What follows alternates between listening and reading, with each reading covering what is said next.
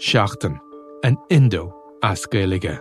Táim I mon iireachta I dhéanamh teacht ar a chorp, agus súlagam amachchan seo gur féidir é a chur in uig ceart lena bhaintear féin. Scialtaí, fis, tuirmí. Tá sé dochreite nach bhéadach ara I gcóna meáin an cheist sin a eáil. Bhí an tálam a gnám go raibh áthacáir na reachtam. Íontach sé táirn go raibh an áthacáir san I list dúthal agus go minic freacht gár a clig sar ducha sin éachair. Ná ní bhín ann dar darach sé sin. Bhín marabh. Seachtain. Find us on all the usual podcast platforms.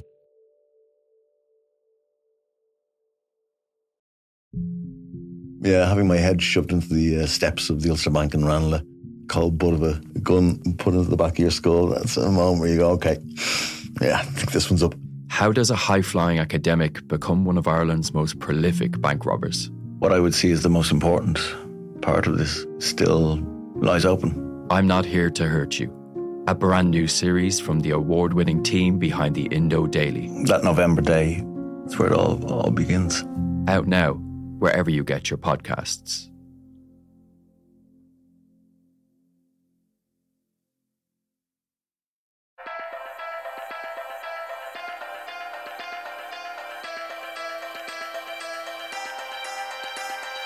Hello and you're welcome to the Big Tech Show with me, Adrian Weckler, the tech editor of the Irish and Sunday Independent. This week, how easy or difficult is it to start a new news service? We're going to talk to Mark Little, the former RTE, Storyful and Twitter boss, about his collaboration with former Irish Independent journalist Anya Kerr and Paul Watson, their Storyful collaborator, on a new service called Kinzen, which they're starting here from Dublin. And they essentially want to cut out the noise and the junk in your everyday news consumption. So I caught up with Mark, Anya and Paul a short while ago. So I'm here with Mark Little and Anya Kerr of the company that was formerly known as Neva Labs and was now known as Kinzen. Mark, just give me just the 10-second version of what Kinzen is. Yeah, well, we're just giving people back a news experience that they control. So every day they take control of their news routine and they escape from the endless scroll and the kind of misinformation, manipulation that has come to define news over the past 10 years. Mm-hmm. Mm-hmm. That really was 10 seconds. Okay, I thought you were going to go for at least 30. Anya, at the end of the process, you're building out what is essentially a subscription service. Can you explain how that will work? Yeah, so starting Tuesday, we're looking for people to join as the first members to come on board, either give us their time or their money. And if they're going to give us their time, is to help us build a community from the ground up as curators, or to come in and test our test environment app over the coming weeks and, you know, find what's broken, what needs to be better. Or people can come on board as patrons and just make a financial contribution of maybe $30 or $50. All of those people, whether you're a tester, a curator or a patron, by December through this work together, will then have 6 months free access to the app starting January 2019. All of those who help us over these coming months to co-develop Kinzen will ultimately be its first members and ultimately help us build something from the ground up. And that's the 20-second version, is that, you know, we're not building just another app, that this is the basis of a news community. It's the kind of thing you would start from scratch if you could go back before the birth, for example, of social networks. Knowing what we know that has gone wrong over the past 10 years, we've deeply learned those lessons, and that's part of what we're doing here, is not just putting another app in the market, but hopefully through this group, laying the groundworks for a community from the ground up that will essentially, hopefully, avoid so many of the mistakes that we've seen for the past few years. And the way you described it to me before was essentially, as my interpretation of it, was a high-end, peer-reviewed, curated news experience. In other words, that when you go onto it, you're seeing sources and discussions from people you might respect or who have somehow, maybe vetted is the wrong way, but come through the system as experts in their field. Is that roughly right? Exactly. I mean, think about this in the context of your day. You get up in the morning, you get on the train or you're on the bus, and you got 10 minutes. And you need to know you're going to get to the exact right people who reward your attention. In those 10 minutes, they're going to feel you feeling like a sense of power in your day. So we essentially are building what we hope will be a comprehensive set of sources that cover topics and locations. But rather than just relying on technology, we also want a bunch of people in there who, because of their skills and their experience and their influence, can help guide us to the right sources, the right piece of information. So just like at the moment on any social network, there's only a tiny proportion of people who really actively build the sources and regulate the kind of conversations, animate the conversations. Difference between the social platforms and us is we want to help them bring in and build rewards. We want to see these people rewarded and valued within our network, because they're the people we believe will lead the rest of the subscriber base and the members of the service to the shared facts and the trusted sources. So just to expand a little bit on that, when you say rewarded, at the moment on a channel like Twitter, for example, you might get 50 or 100,000 followers, and that is seen by some as its own reward because it's a platform and they can support. When you talk about reward, are you talking about extending the idea of a Patreon style subscriber base? So if an expert goes on there, that eventually they end up being able to somehow monetize their experience? Is that what you're talking about? Eventually. I mean, the first thing to do is to take that effort, that value. I mean, any one of us that's on Twitter, that's finding good sources, promoting positive conversations. Right now, we don't get any real tools built for us. We don't get valued by the network.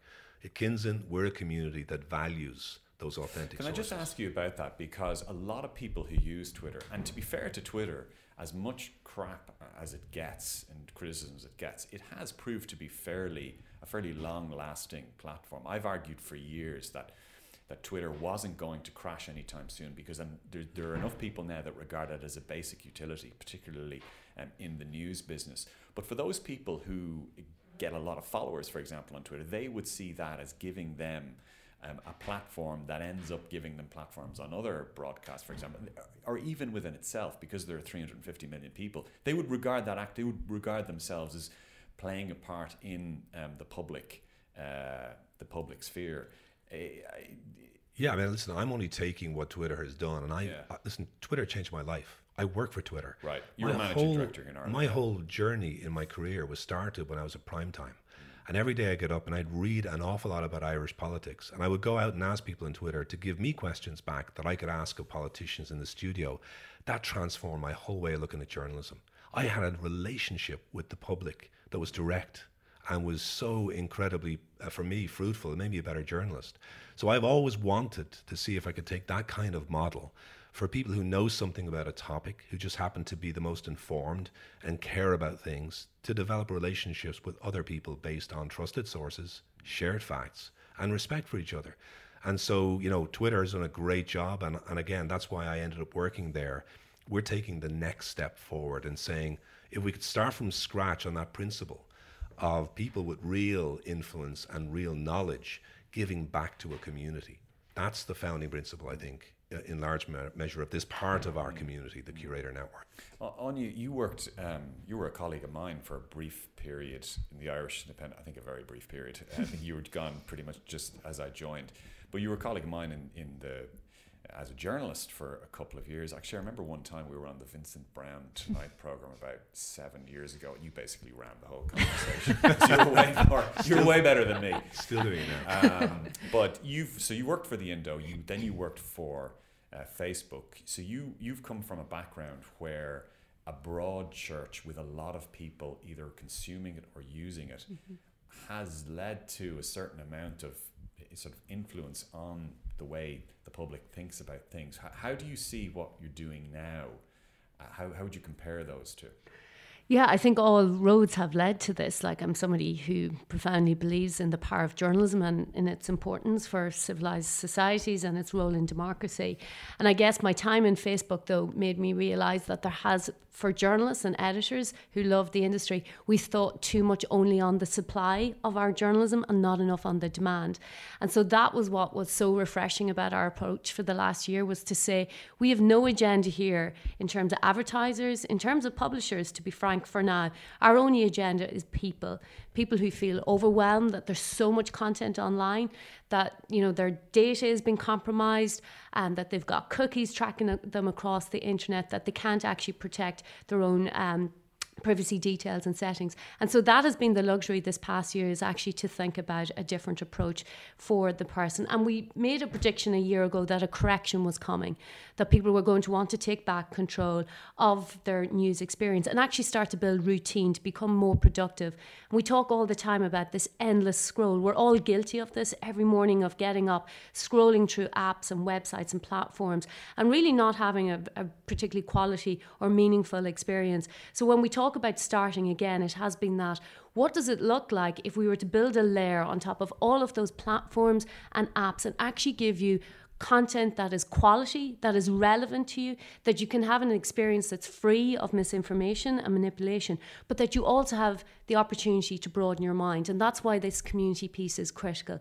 That while you come in and have content that's personalised for me around Monaghan football and startups and technology, but that I'm also going to maybe come and join Paul's platform over here, his channel on cricket, or Mark's on cryptocurrency, and that I'm going to become more challenged and informed.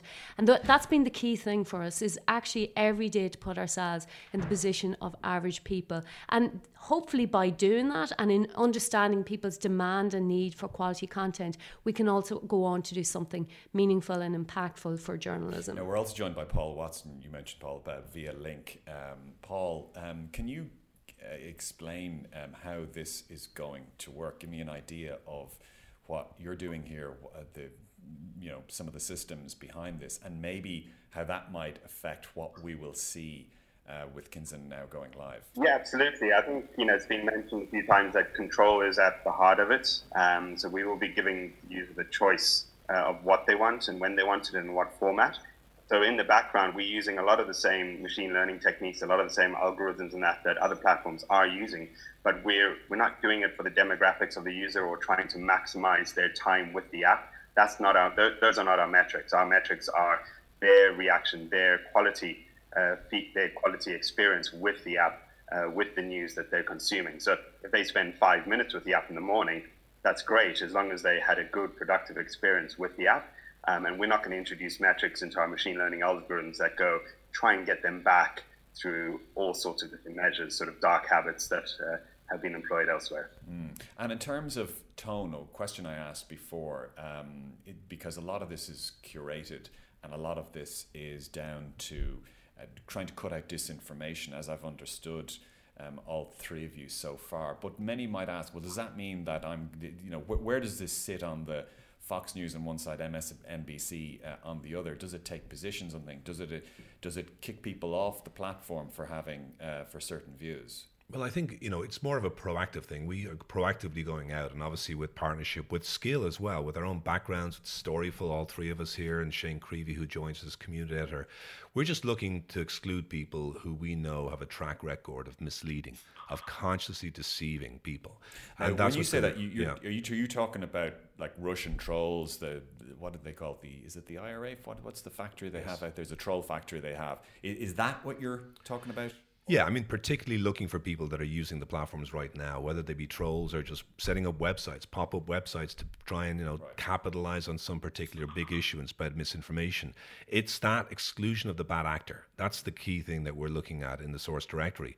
We're not there to regulate the tone of conversations. We're not there to take a position on whether a liberal or a conservative source is the one you want in your feed. That's down to you and the community that's around you. So from our point of view, it's purely about, I'll give you an analogy. You walk into a supermarket, you expect the food has no contaminants in it. It's not going to make you sick. Beyond that, it's your choice of what you buy. And in that scenario, I think it's a very similar analogy that we would make here. Sorry, Paul, did you want to add? Sorry to interrupt. Just on that, technically, we are making provisions for you being able to add any source you like to the app, into your experience of the app. But what we're not recreating are the social network platforms and all their incentives, which are all about sharing and further engagement beyond your own network and spreading the word. So we're saying that you can bring in your sources, but if that source is not in the source directory, then you can experience it personally and as a consumer of the app, but you're not going to be able to spread it further beyond the app with us. Okay, yeah, because I was going to ask, a company like Facebook, for example, has been getting hammered for 18 months for sources of disinformation. It has endless, vast resources to try and cut some of this stuff out. I'm wondering what it is that you will be able to deploy that makes you confident you'll be able to cut those out. So take the comparison, it's a great one. First of all, the reason why information spreads so quickly is because of advertising. The platforms have no incentive to use quality as a metric. They only want to make you feel some emotion. Take advertising out of the equation. Now you're one big step toward a solution. Secondly, as Paul just said, we're going to be making sure when people share things, they're doing so with a knowledge and a conscious decision to share it. So, for example, one of the things we're doing is you won't be able to enable sharing until you've read the article, or at least 2/3 of it. Then you'll be asked to give some more purposeful reaction than simply a thumbs up or a down or a clap. We're actually going to give you the chance to say something like, "This changed my mind." So everything, the machine learning, the way we're setting this entire thing up is to make people think before they share, to make them feel like we can be the behavior we want to see in this community. So take away advertising, retrain the machine learning to respond to positive behaviors and conscious choices, and then get people to start thinking about what kind of community they want to build. I mean, we're not saying we're going to overnight get rid of misinformation. We're not saving journalism, but I think those series of steps, we would be the first platform to ever systematically introduce those kinds of not just checks and balances, but incentives. So what we're building from scratch is a community with a totally different set of incentives than the existing social networks. So that's what we hope. It's actually the behavior of individuals that will take care of the problem, not some piece of technology that will automatically wipe out the bad actors. It sounds like a more disciplined, high-end, curated version of Reddit. A little bit at one glance. I think it's interesting to say, I don't know, the guys may have a different point of view here. Like, we're not saying like this is suddenly we're replacing everything else. I've learned an awful lot from like RSS feeds. I obviously am influenced hugely by my time at Twitter, where I thought TweetDeck, for example, which what power users of Twitter use, brilliant product, should have been done more of. So, I mean, definitely Reddit and subreddits and the ability to communities to organize themselves. So we're inspired by a lot of good stuff. My feeling is that somewhere along the line for the last 5 or 6 years, the democratic potential of the internet was sidetracked into these ad-funded systems. So I think we're trying in some ways to reclaim the original democratic spirit that inspired platforms like Reddit and RSS feeds and Twitter to a large extent, and even Facebook. It just went wrong somewhere. And I think we want to get back to the point where social media was not a bad phrase. It actually meant something that was quite democratic. But then in terms of how this will all be sustainable, it's a subscription product. So at the end of, as I understand it, the site is live now. The app will become live at the beginning of next year, and at that point there will be a subscription model in place. Something around $5 a month. Is it kind of like a Patreon style? Yeah, model? that's exactly it. Anyone who comes in between now and December will automatically have that access for 6 months. Others only joining from January onwards. We're thinking around the $4 or $5 mark, right. Because ultimately, again, this is going to be their layer on their social platforms and websites. So this should be ultimately a service to them, helping them every day find relevant quality content and explore other communities to help broaden their mind. And ultimately we're taking a different approach. Like if you think about the industry, how it's grown, and Mark talked earlier about, we have no agenda around advertisers. So that means that our metric, our success here is going to actually be sometimes people spending only 10 minutes or 5 minutes or 20 minutes with us. We don't want people to come in here and lose half a day by scrolling through a lot of crap to get to the quality content.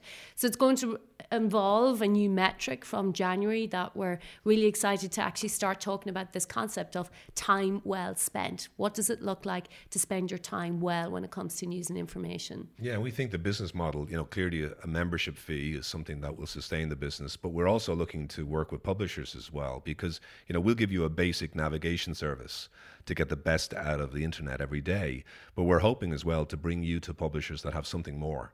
And perhaps then we can work with publishers to offer extra subscriptions. We could even work with partners around ad-free models to get people, to be able to consume publisher content without these big pop-up ads. Ad trackers, ad blockers. So there's a lot of partners we will work with through this app that may offer other services for the users. And eventually we're hoping to make sure that this user experience can also be put into a publisher's website.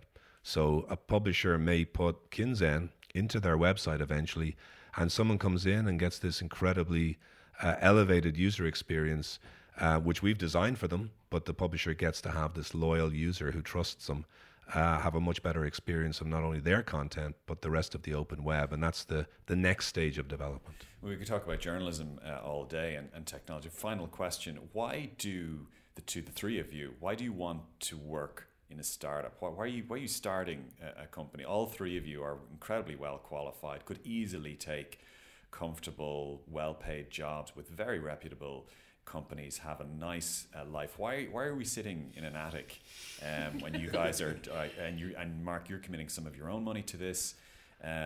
What's the appeal here? I'll start off. I think we all have different answers. We don't talk about it much. We all sort of just assume that we're here because, we're here. But like the one thing I've learned, and I've been in journalism almost 30 years, been in startup world 10, been in Twitter, from an attic in Dublin, you can build something that does change the world. And at my age, my time in life, there's just nothing more exciting to think about starting again, knowing what I know. And in some ways, it's like the Wizard of Oz. Have you ever seen the end of the movie where they suddenly realize the Grand Wizard is actually some old fella, little guy. Yeah. And I think there's always this question that you have to ask before you start a startup or join one, which is, why me? Why now? And there's just an easy answer to that, because we need to start again. And I think between the three of us and the team we've assembled, we have a set of skill sets that are unrivaled, and experiences in any place I've ever worked, in any place I'd ever want to work.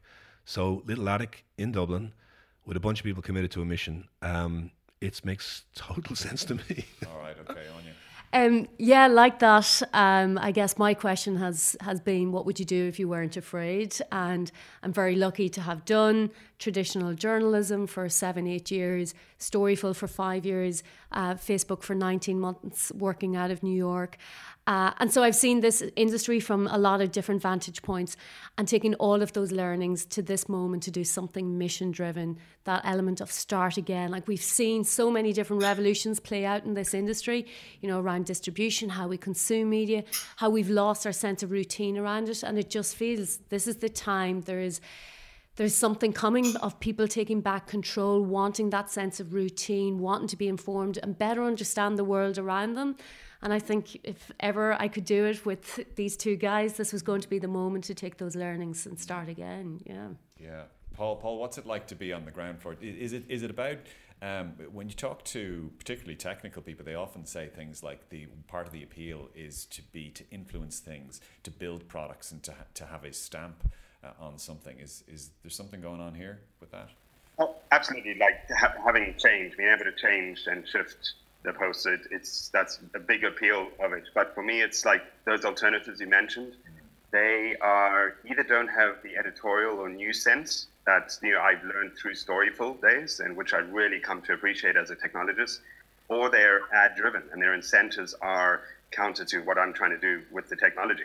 So, here I get to have the news sense, the editorial sense, but I've also got the freedom on the technology not to be driven by the metrics of advertising, which is, pretty rare in the Silicon Valley type world that we're in.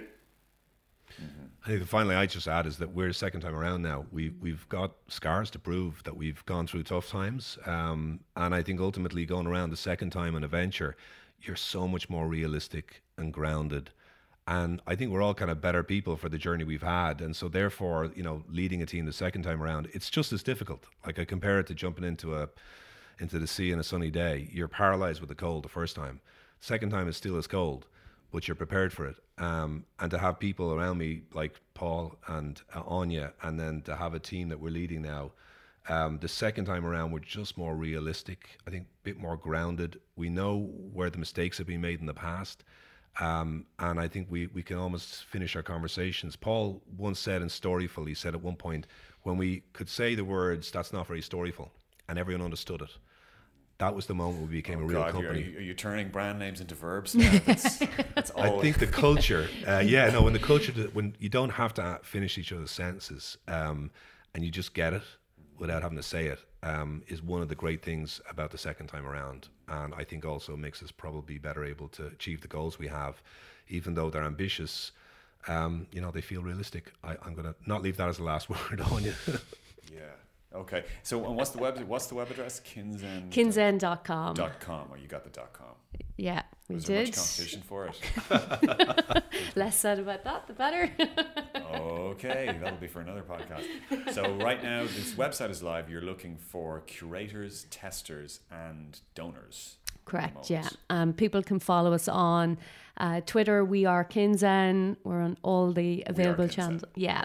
And yeah, website is live, kinzen.com. And yeah, we're just really looking forward to people's feedback. This is very much a learning process for us. This past year has been incredible of people giving us feedback, asking questions of us. And we really look forward to the next 2 months of learning.